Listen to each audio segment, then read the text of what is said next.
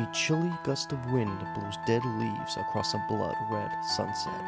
Now that the bright greens and warmth of summer have died, something inside of you comes alive. October is here, and Halloween is coming. Welcome to episode 5 of the October Children. We're going to mix the format up a little bit just to say thank you. Thank you for listening. Thank you for spreading the word. I really hope you've been enjoying it as much as I've been enjoying making it. The reason I did this project is because I wanted to share my Halloween experience with you. I didn't want to just celebrate by myself. I wanted to make 2019 memorable in some way, and this is my way of doing it.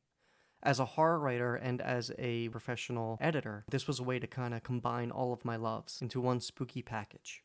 I try to make every Halloween memorable in some way. Just like life, Halloween comes and goes before you know it. I already see people online and talking to friends saying, oh man, Halloween's almost here. October went by in a flash. Life is short. It always goes by in a flash. I've been doing this project since August and extended my Halloween celebrations almost through all of September, and it still feels like it went by in a flash. For those that are finding it going too fast or need just a little bit of pick-me-up to get into the season this year, I wanted to share this in hopes that it helps you get into that spirit. Those like me who like to create and also like the macabre or the horrific or the scary and spooky and creepy, they'll always have either one or more pieces, whether it's writing, illustration, photography, music. There'll always be something that has to deal with specifically Halloween.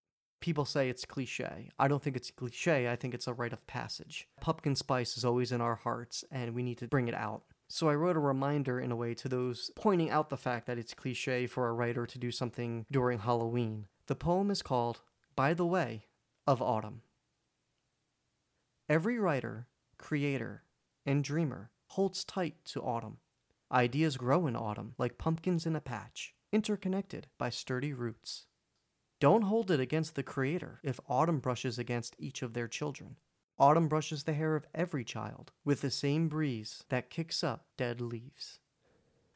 Aside from ghosts, goblins, skeletons, witches, bats, full moons, and everything else that goes bump in the night, there is an underlying current of what Halloween really stands for. It's about death, all those things that make us mortal, and how we confront that.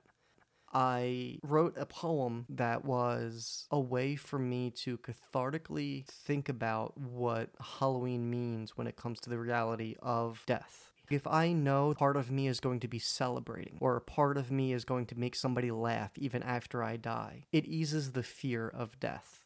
I wrote this poem exactly about that, taking some of my personal loves of the season and having fun with it, but also speaking honestly. You'll hear mentions of Stephen King, Vincent Price, and all of the things that I think about during this time of season. I'm sure if you love the season as much as I do, you do too. It is called Last Will and Testament. When I die, rip my organs from my body and hand them out to those in need. Let my death hold up the living, tossing them in a grave as greed. When only my shell remains, drop my body into a vat of beetles. Let them pick my bones clean. Hang my skeleton on the front porch to scare the kids on Halloween.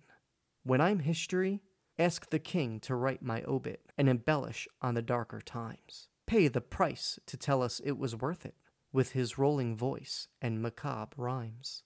When death ends my story, tell my tale around campfires. Let it travel down the line. If it changes, so be it, but let it unravel across time. What I believe is the best way to celebrate the season and to get into the spirit, spend it with someone else. They say Christmas is a time to spend with the ones you love, but that doesn't mean that Halloween can't be either.